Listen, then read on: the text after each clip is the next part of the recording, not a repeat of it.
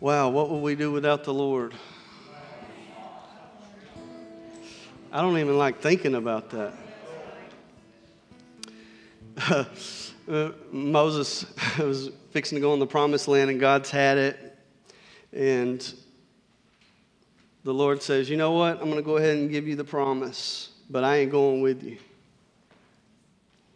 And I think sometimes the Lord puts us in positions to see what we will do when it comes to choosing Him or choosing the promise that He's put on our life.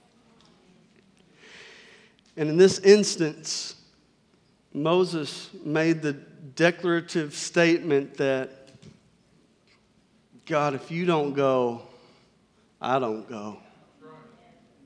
That he would rather stay in the wilderness and chaos if it meant God being with him than he would enter the place of the promise without the presence of God. And this is the grand test of the Lord in this hour that we are in is, will we choose God or will we choose an easy route? And this is where we were all at. We're being pulled from every side, perplexed, and all kinds of things. We're confounded. We're confused. One minute we think we're reaching the end of something, and the next minute we found out that we hadn't even started. And you're just left in this position to where you wonder, God, what does it all even mean? And I think there's a place that we get to in the Lord to where we quit trying to find meaning to things. We're just waiting to sense His presence. Because Daniel could be in the lion's den and be okay. Why? Because he could sense God's presence there. That I'd rather be in the lion's den with God's presence than I had be the king's cupbearer in the cushy, comfortable place.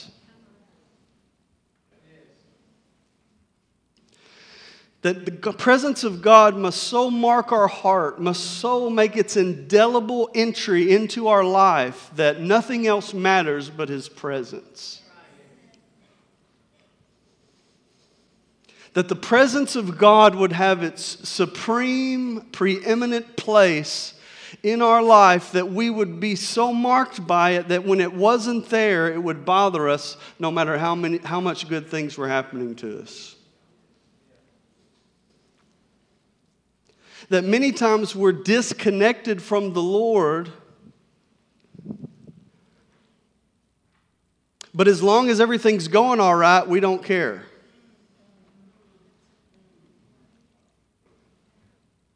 But when things go bad, we're like, where's God? What that did revealed the idol in our heart, that instead of the presence of God and instead of relationship with the Lord, we'd rather have things just go our way.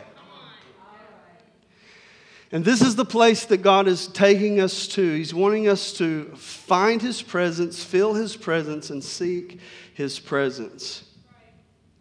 And I know there's times to where despair enters our heart. I know there's tough times, right?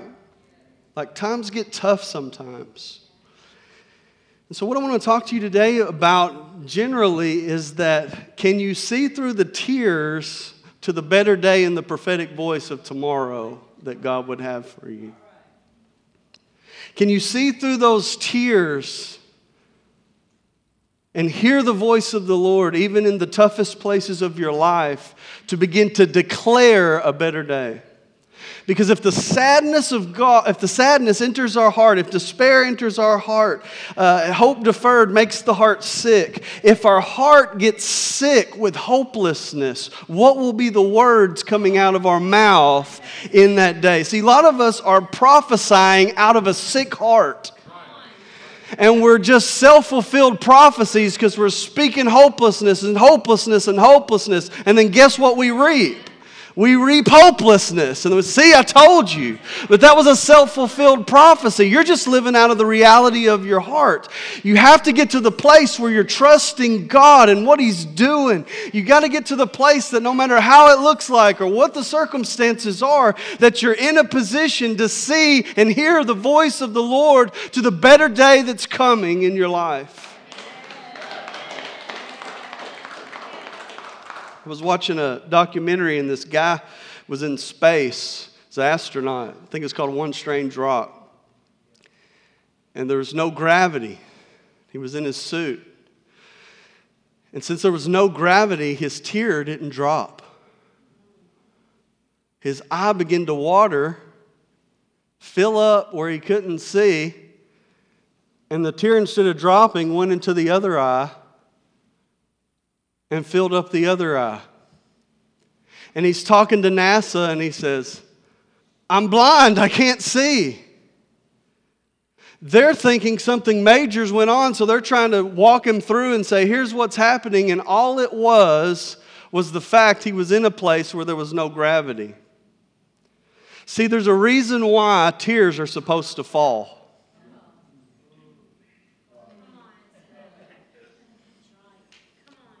There's a reason why tears run this way. It's because there is a season for crying, but it can't be the only season that you're ever in.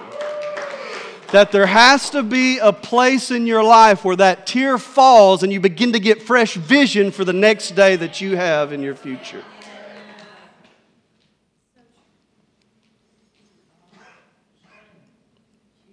Because we've all had pity parties, right? Come on. You ever just whine to God? Oh, why are you getting that way, man? Man, look like you took a shot of lemon juice or something, face off. We've all done that. It's kind of like when you're in a storm and it's raining so hard you can't see. Do you ever wish there was another speed on those wipers, like supersonic?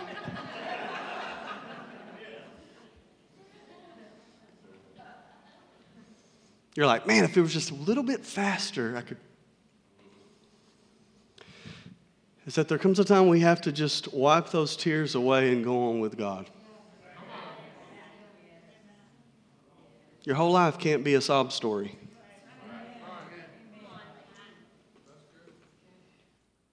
You've got to be able to see past the circumstance you're in and trust the Lord.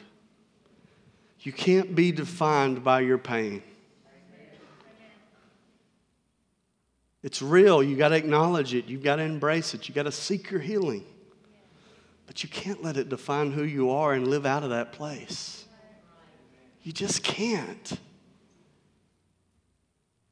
My daughter was using a chair as a slide, and I think she only creates games in which she can be hurt. So she took this chair. First, she's surfing on it. That's her new thing, try to surf on everything and balance. Well, then it went down, and she saw that it made a little slide, so she started sliding down it. And so she fell, and she busted her lip.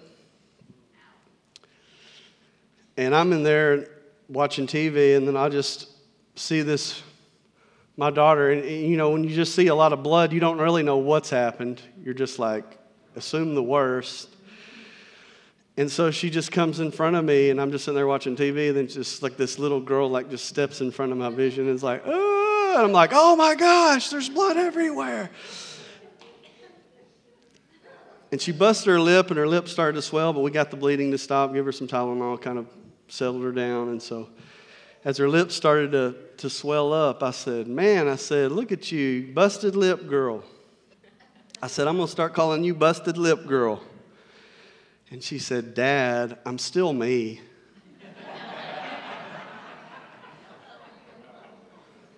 She's like, don't define me because I fell down one time and busted my lip. I'm still me. And I want to encourage you that there's still you down inside there. There's still you down inside there somewhere. And God's going to draw it out. All right, let's look at Hebrews chapter 11, verse 21. I'm going to start with one verse today. Hebrews chapter 11, verse 21. And this is Jacob in a certain time in his life where he's called together his sons and the sons of Joseph, and he's calling them together to prophesy over them. And as he's blessing his sons, he's dying in Egypt. at this time. This is what the word of the Lord says. Hebrews 11:21. By faith, when dying, blessed each of the sons of Joseph, bowing in worship over the head of his staff. By faith, Jacob, when dying, blessed each of the sons of Joseph, bowing in worship over the head of his staff. Now, there's something to note here about this moment with Jacob. And I love the story of Jacob because there's so many twists and turns in his life that you really, the way it ends, the story ends, it could be considered discouraging if not for this moment. Like, if it ends without this moment of blessing sons, it really ends in a really sad and terrible way. There's another verse in Hebrews chapter 11, verse 13 that says this: these all died in faith, not having received the things promised, but having seen them and greeted them from afar, and having acknowledged that they were strangers and exiles on the earth. I think that's an element that we've lost as the church, as pilgrims and sojourners. That some of us, most of us, all of us, are really just passing through. And when we put our roots down too tight and forget about the life that is to come and the promises that are bigger than our life, many times the promises in our heart can die within us and not make it out to the next generation. Somebody say, what's the richest place in America? I say the graveyard. Because how many dreams died there and never succeeded to the next generation? See, there are some that referenced in the chapter of the Hall of Faith where you have David and Samson and Gideon and Daniel, and there was some that saw the promises and the mighty deliverances of the Lord. But in verse 13, we hear about a people that saw the promise from afar and were entrusted with that promise so that they might pass that promise on to the next generation. See, I think we would all like for the promise to be worked out through us. Right? We'd all like to probably see what we would like to see in our generation come to pass. But sometimes we're just sowing seeds for another person to take up and run with the thing that God put in our heart. I think when God tells us something, the first mistake we make is we try to fulfill it in our own power. We think when God speaks something to us, that means He's given us permission to act any kind of way to get a hold of the thing that He's promised. And this happens all throughout the Scripture. God speaks to Moses, you're going to be a deliverer. So he goes and kills somebody. And his people are like, man, I'm staying away from you. I thought I was a deliverer. All through the Scriptures, we see this kind of pattern of God speaking to people things that He wants to see come to pass in their life, and they step out and in the flesh try to accomplish something that God wants to do in the Spirit. And this is the heart of the Scripture that we're talking about here. Because when God speaks a promise to us, I think what happens sometimes is we will insist on how that promise is going to come out. And when we insist on how that promise comes out, we'll create that promise into an idol. And then when it doesn't come to pass the way we think it's supposed to come to pass, we'll begin to get mad at God and we'll forget the promise altogether. And the Lord has a way of when He shares a promise with you, He wants to fulfill it in His own time and in His own way and in His own timing and in His way. So when God speaks something to you, He doesn't speak it to you to say, okay, now run and go fulfill this. Many times He speaks the promise to us and says, now I want you to stay faithful to me. I want you to stay in relationship with me. That's your duty, is just to love me. And then watch me bring it to pass. Because if you will do that, I will get all the glory and you'll get to see the hand of God in your life. And you'll receive the best gift you could possibly have, and that's relationship with the Lord.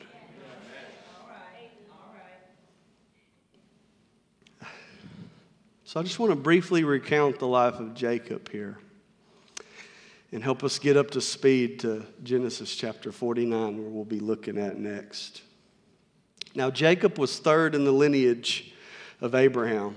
That's why we hear the stories mentioned that God is described as the God of Abraham, Isaac, and Jacob. So Jacob is Abraham's grandson. And we know the promise that Abraham got in Genesis chapter 12, verse 3, where he said, I'm going to make of you a great nation. And the Bible says that in Abraham, that he was as good as dead. He was older. He was past childbearing years. His wife was the same way. And it was this picture of that God would call something and call someone into a place to where only He could fulfill the thing that He was speaking over him. And so this was the promise that Abraham had got, that his descendants would be as multiple as the stars of heaven, that his descendants would be as multiple as the grain of sands on the sea. And here he is, an old man in this time. Now, Jacob was one of the sons of Isaac and Rebekah. And in Jacob's story, Jacob was favored by his mother, while Esau was favored by his father. But the mother gets a word in Genesis chapter 28 that said that the older is going to serve the younger.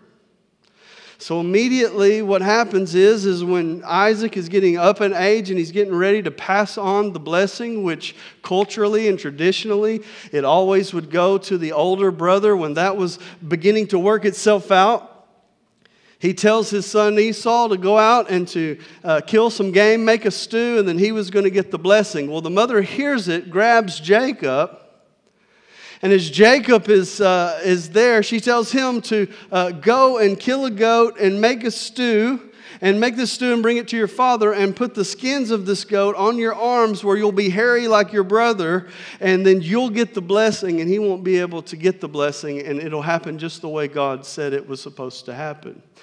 Again, God doesn't need your help in order to fulfill what He says is going to happen, okay? So the mother hears that word from the Lord and thinks it's permission to do something sinful and evil and get out ahead of God. The Lord can speak to your heart about things, but if it's not God's timing, it'll always be the wrong thing. So Jacob puts the skins on and he goes in there with the stew, and then Esau, his Isaac rather, is in a place where he can't see very well. So he's like, the voice is Jacob, but the hairy arms are Esau, and he gives him the blessing and passes on the blessing on to Jacob. Now, something odd about Jacob is that Jacob means deceiver, supplanter. Some scholars say that it means heel grabber. In other words, that Jacob was given this kind of identity from birth.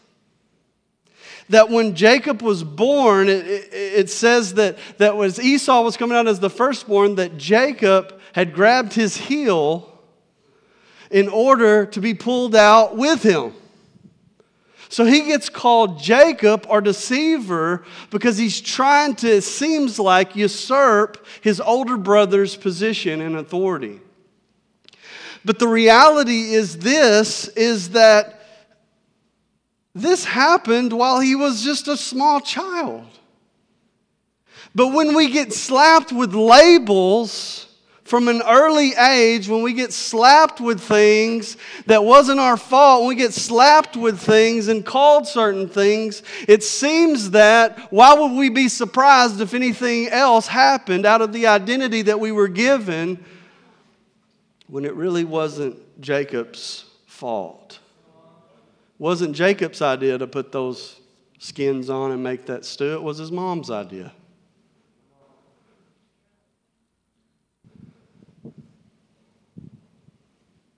See, some of us have been wearing labels that have been put on us by parents that don't need to be there. That was a false prophecy. And that you've empowered that lie by believing that lie and like it would always be that way. But that is not the glory of God on your life. That is not His promise for you. So here he is.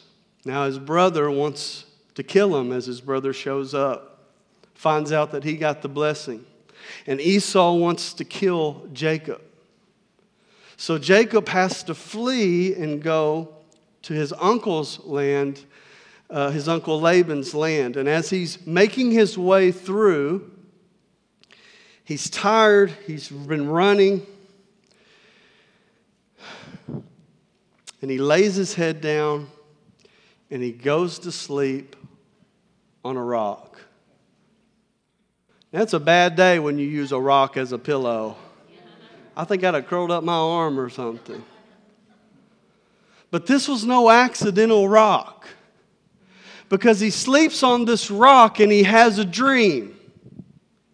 And in this dream, there's a ladder. What it really is a ziggurat. And what a ziggurat was a stair step. And they would build this stair step, ladder type monument, and then they would build a holy place down on the ground. And the idea was in the ancient civilizations is that we're going to call you down, and this is going to be a stair step symbolically for you to come down and to come and dwell within us and bless us and give us our holy place and be with us and give us your favor. So he has this dream about this ziggurat, this stair step thing in heaven, and he sees angels ascending and descending. Is that he has this dream and realizes that there's a connection between heaven and earth, and that the plan of God is still going forward in his life.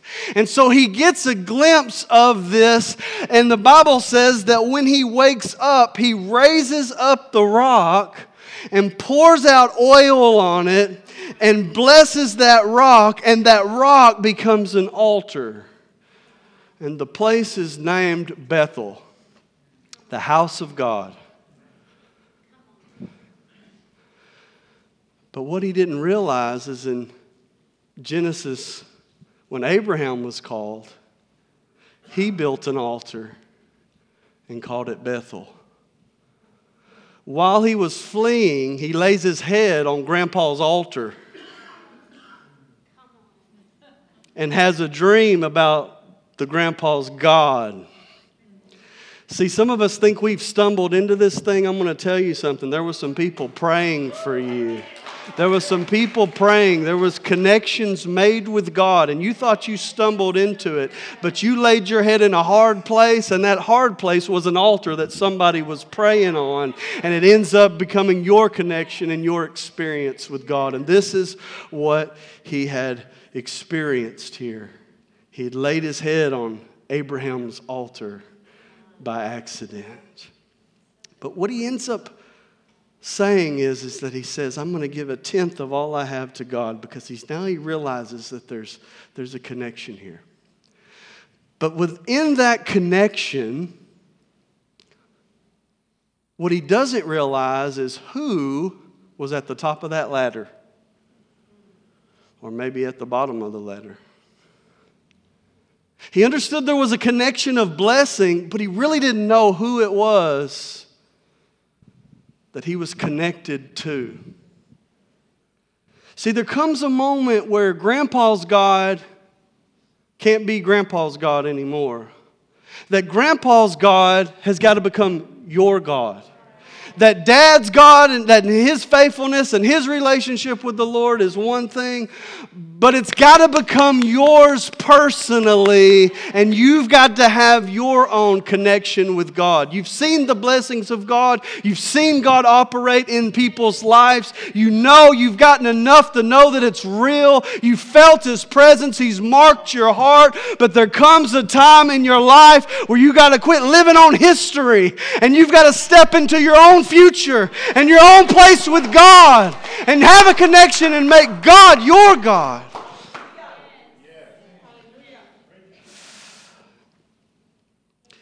That God promised Jacob that through him would come a great nation, a company of nations. But he was a man full of fears and anxiety just like us. Same human nature we got. So he makes it to his uncle's house. Guess what he finds? A beautiful lady.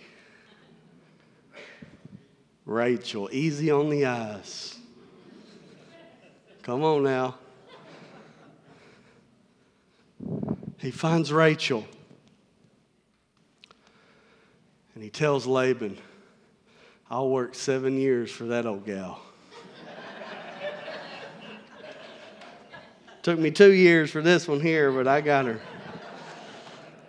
Cut some time off the contract with her father, but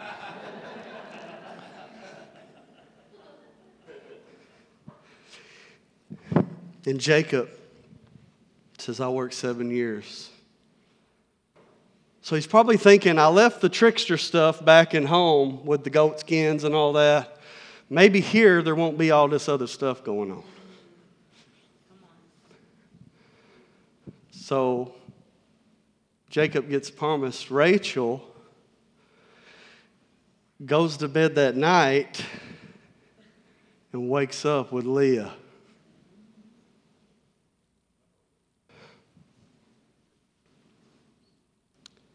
He went to bed with one woman, but woke up with another.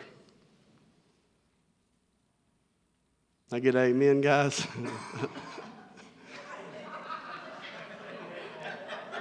All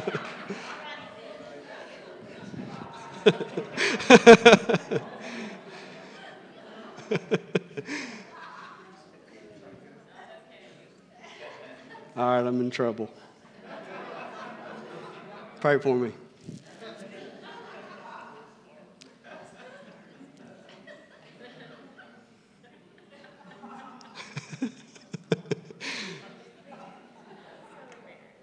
Are you embarrassed? That's all right, babe.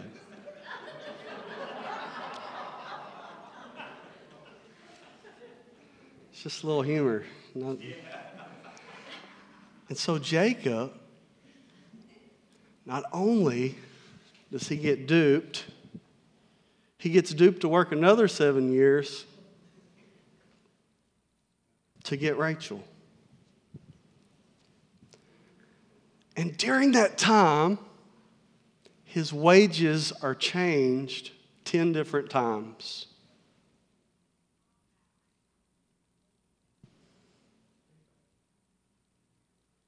Now he's found himself married to somebody he didn't want to be married to, and nothing's making sense in his life.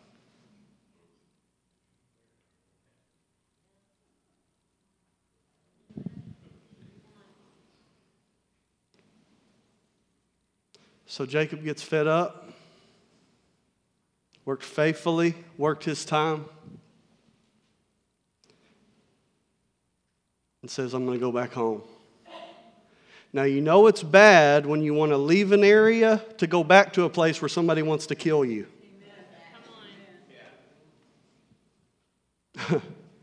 That's a rock and a hard place. He leaves the place.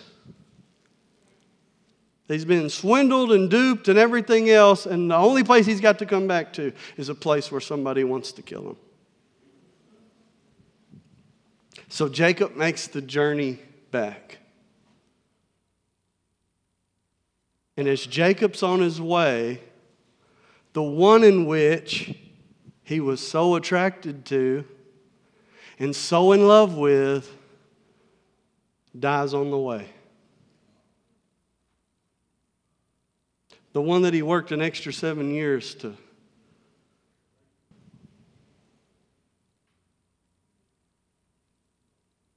That Jacob's life is this twists and turns of tragedy and disappointment.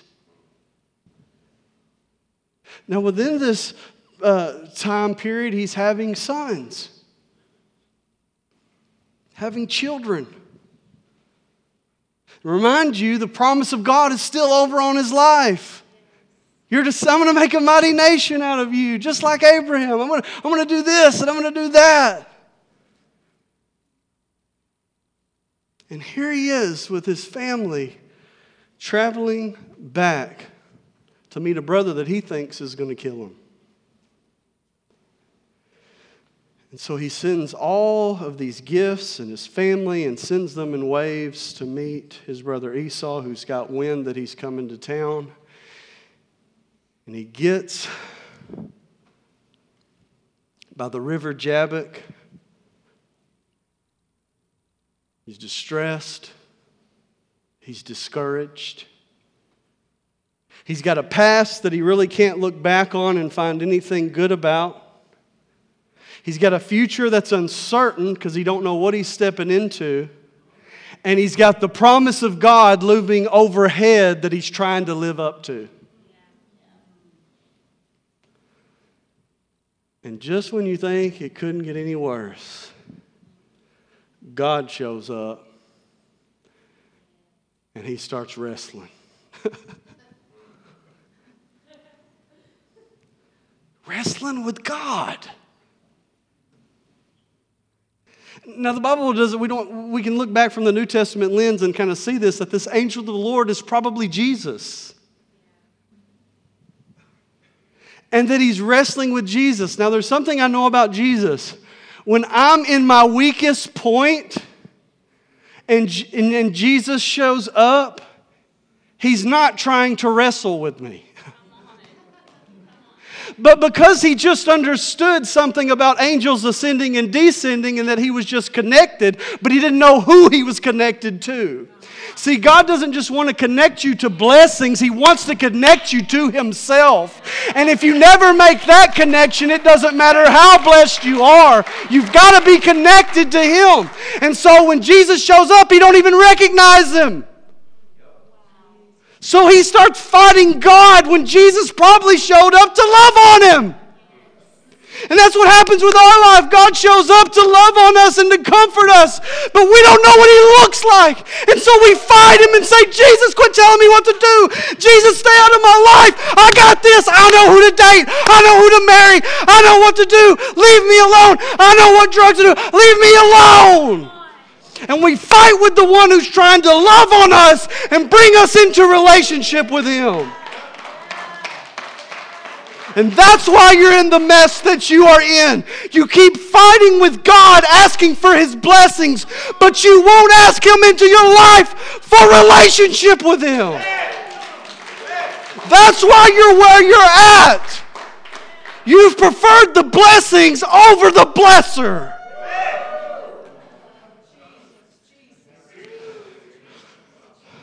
And when the blessing's not there, you're gone. When the position's not there, you're gone. And you might be in this room, but your heart's a million miles away.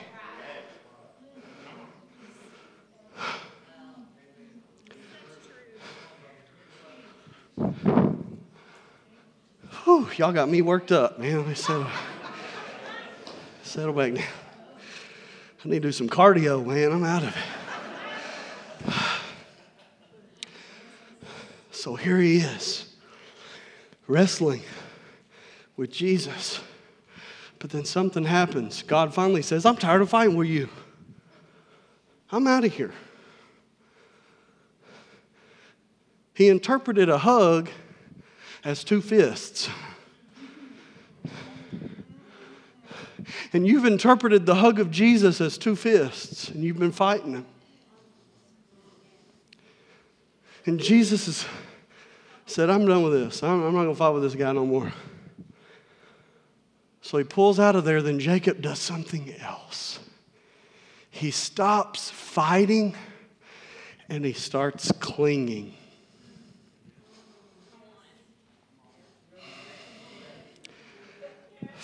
I wish I had a church that knew good preaching when they heard it.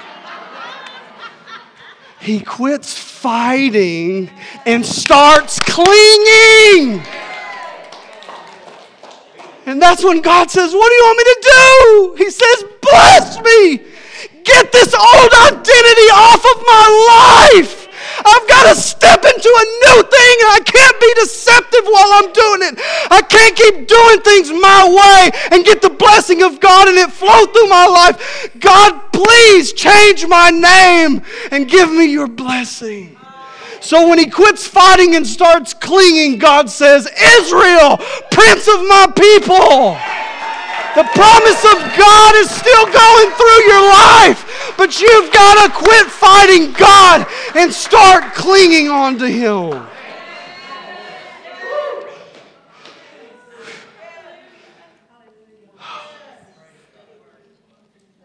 That's not even the good points. That was in passing.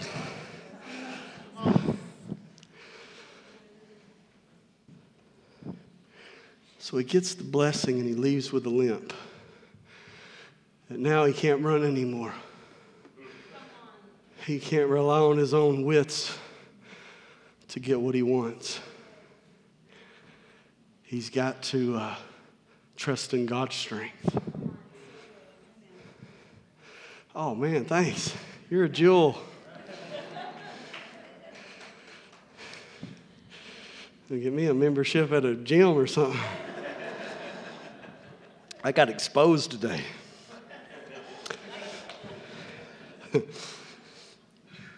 So now when we read our scripture, he's coming to the end of his days. That he makes it into the promised land. But while he's in the promised land, guess what happens? Famine. Come on, it's retirement time. He should be able to kick his feet up. Hadn't he went through enough? Hadn't he been through enough? Now there's famine in the land, and guess what? The only place there's food is pagan Egypt.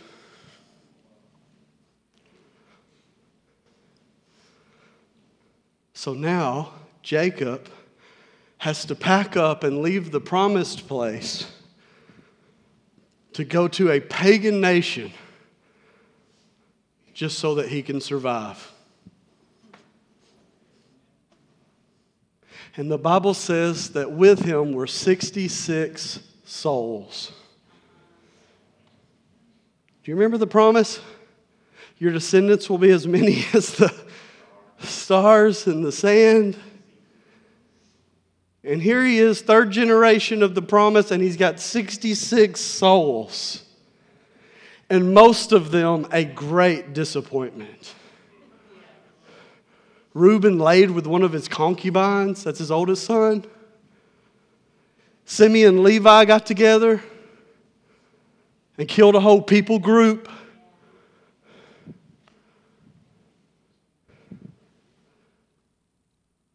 It's a mess. Absolute mess. So here he is, old in age, headed to Egypt. But when he gets to Egypt, he realizes something. A son that had been sold in slavery by his other knucklehead boys has risen to the cream of the crop in Egypt. That it wouldn't be a pagan's hand that he would be eating out of. That it would be his own lineage that would be handing him resources and be blessing him. See, you don't know what you're going into. I know you've already determined it in your mind. And Jacob had probably already determined in his mind what he was coming into. But he didn't understand that he had a son that God had been protecting and had been watching over and had been promoting him and putting him in places of power so that he would be not eating out of a pagan's hand, but be eating out of his own lineage would be providing for him. So as he gets to Egypt, he calls his sons together to begin to bless him. And we know he doesn't want to be there because he says, you better load my bones up and bury me back at the place where I'm supposed to be. I don't want to be here.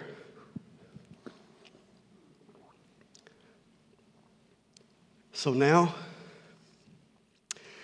he has an encounter with Pharaoh.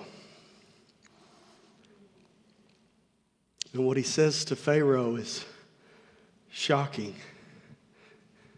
In Genesis 47:9, he says, "Few and evil have my days been on the earth." The word evil there means of inferior quality. That he's in Egypt saying, my days have been inferior, and evil and few have been these days. That his heart was hit with despair. That he leaves his own country because of hardships. He finds himself in a place where he doesn't feel at home. But in Hebrews 11:21, it says that he leaned upon his staff and worshiped. So what did he see in his final days?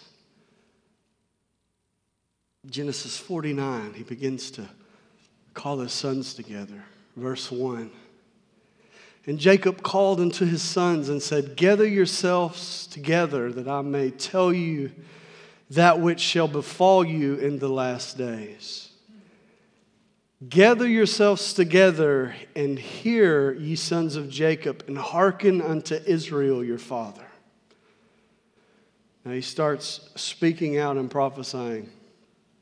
Verse 3, "Reuben, thou art my firstborn, my might in the beginning of my strength, and the excellency of dignity, and the excellency of power." Listen to what he says, verse 4. "Unstable as water thou shalt not excel. Because thou wentest up to thy father's bed, then defiledest thou it. He went up to my couch."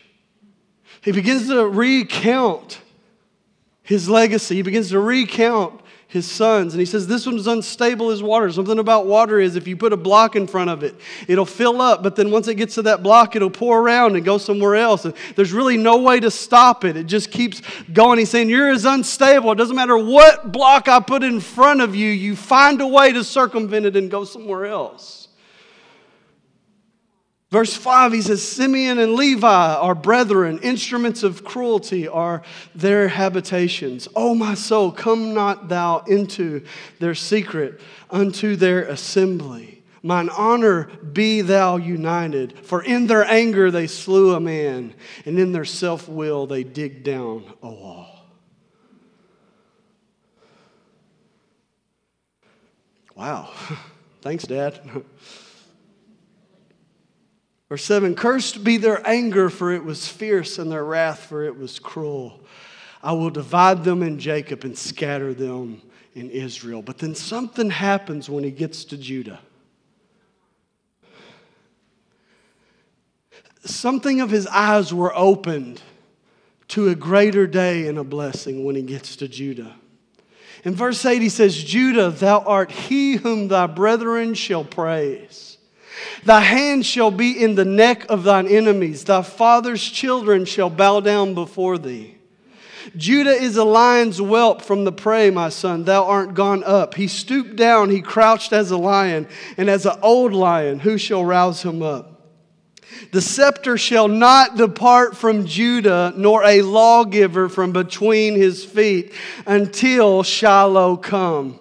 And unto him shall the gathering of the people be, binding his foal unto the vine, and his," I'm not going to say that, "colt unto the choice vine. He washed his garments in wine, and his clothes in the blood of grapes." That he basically sees that when it comes to to Judah. He sees that through Judah there's going to be this man by the name of Jesus that's going to set the sins of the world away from the world. There's going to be a lamb that's going to come. And when he saw that, he realized that the promises of God, despite his deficiencies, despite his weaknesses, despite his anxieties, that the promises of God were still going through his life despite all the things that he was going through personally. If it all depended upon you, what hope do you really got? Yeah, that's right. Thank you.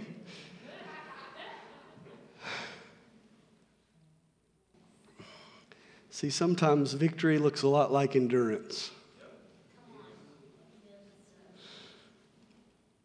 Remember in the New Testament, Revelation, John in the Isle of Patmos. He's in a prison island. He's in his 90s. Followed Jesus faithfully since he was a teenager. And now he's in his 90s in prison for serving the Lord. But the Bible says something interesting in the book of Revelation. It says that John got in the Spirit on the Lord's day. It would have probably been easy for John to not get in the Spirit while he was in prison. But he gets in the Spirit on the Lord's day, and God gives him the revelation of the conquering Christ that's going to topple every empire and set up his kingdom on the earth, and becomes the last book of the Bible. John probably felt like maybe he failed and like there was no hope. But Scripture says on the Lord's day, he got in the Spirit. Do you know what that means? That means despite his circumstances, he chose to worship. You want to know a hell-defeating strategy? Despite your circumstances, just choose to worship. And suddenly you're going to be translated into the Spirit, and God will give you a vision about a greater day ahead in your life. No matter what my natural eyes see and hear, God is greater than what I can see. When your heart condemns you, the Bible says God is greater than your heart. Quit giving your heart precedence over the heart of God.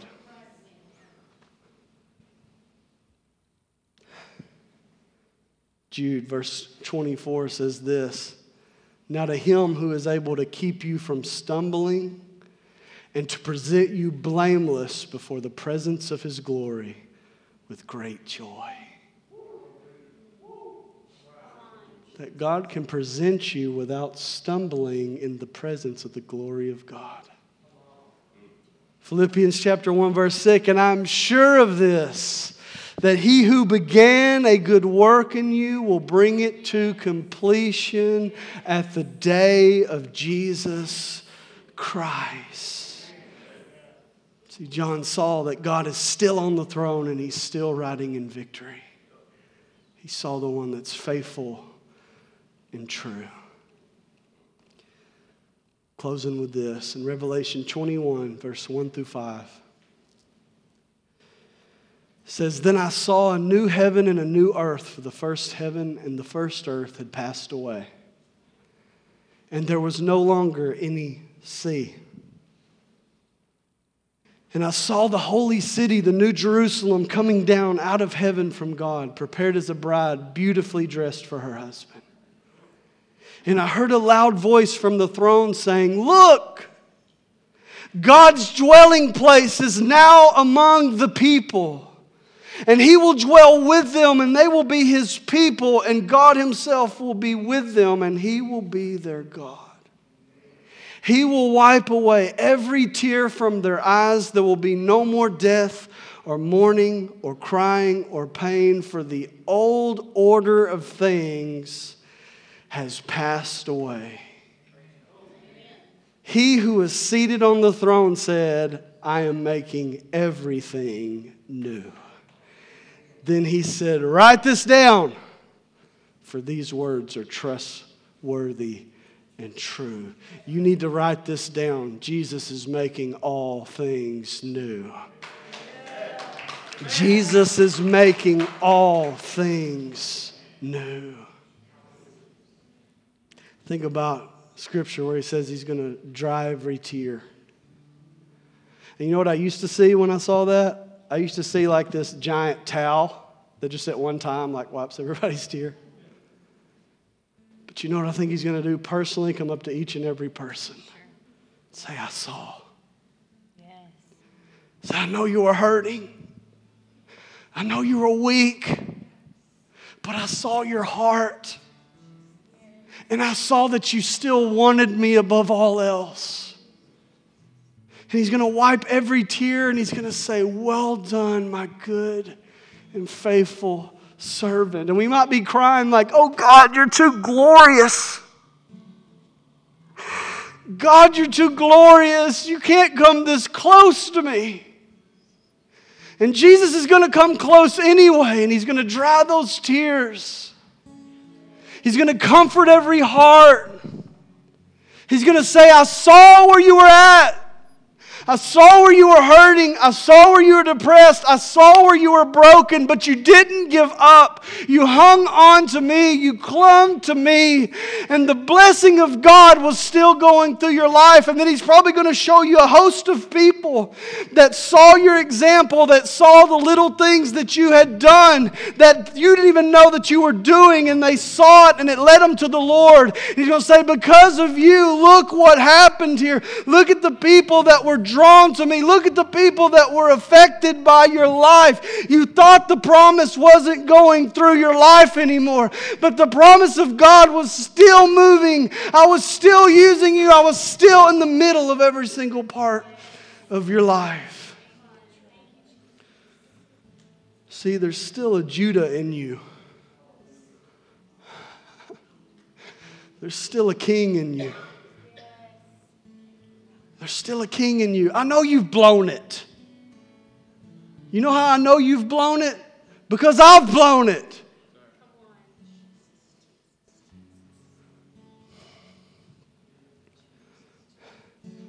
There's still a king in you. There's still a king in you.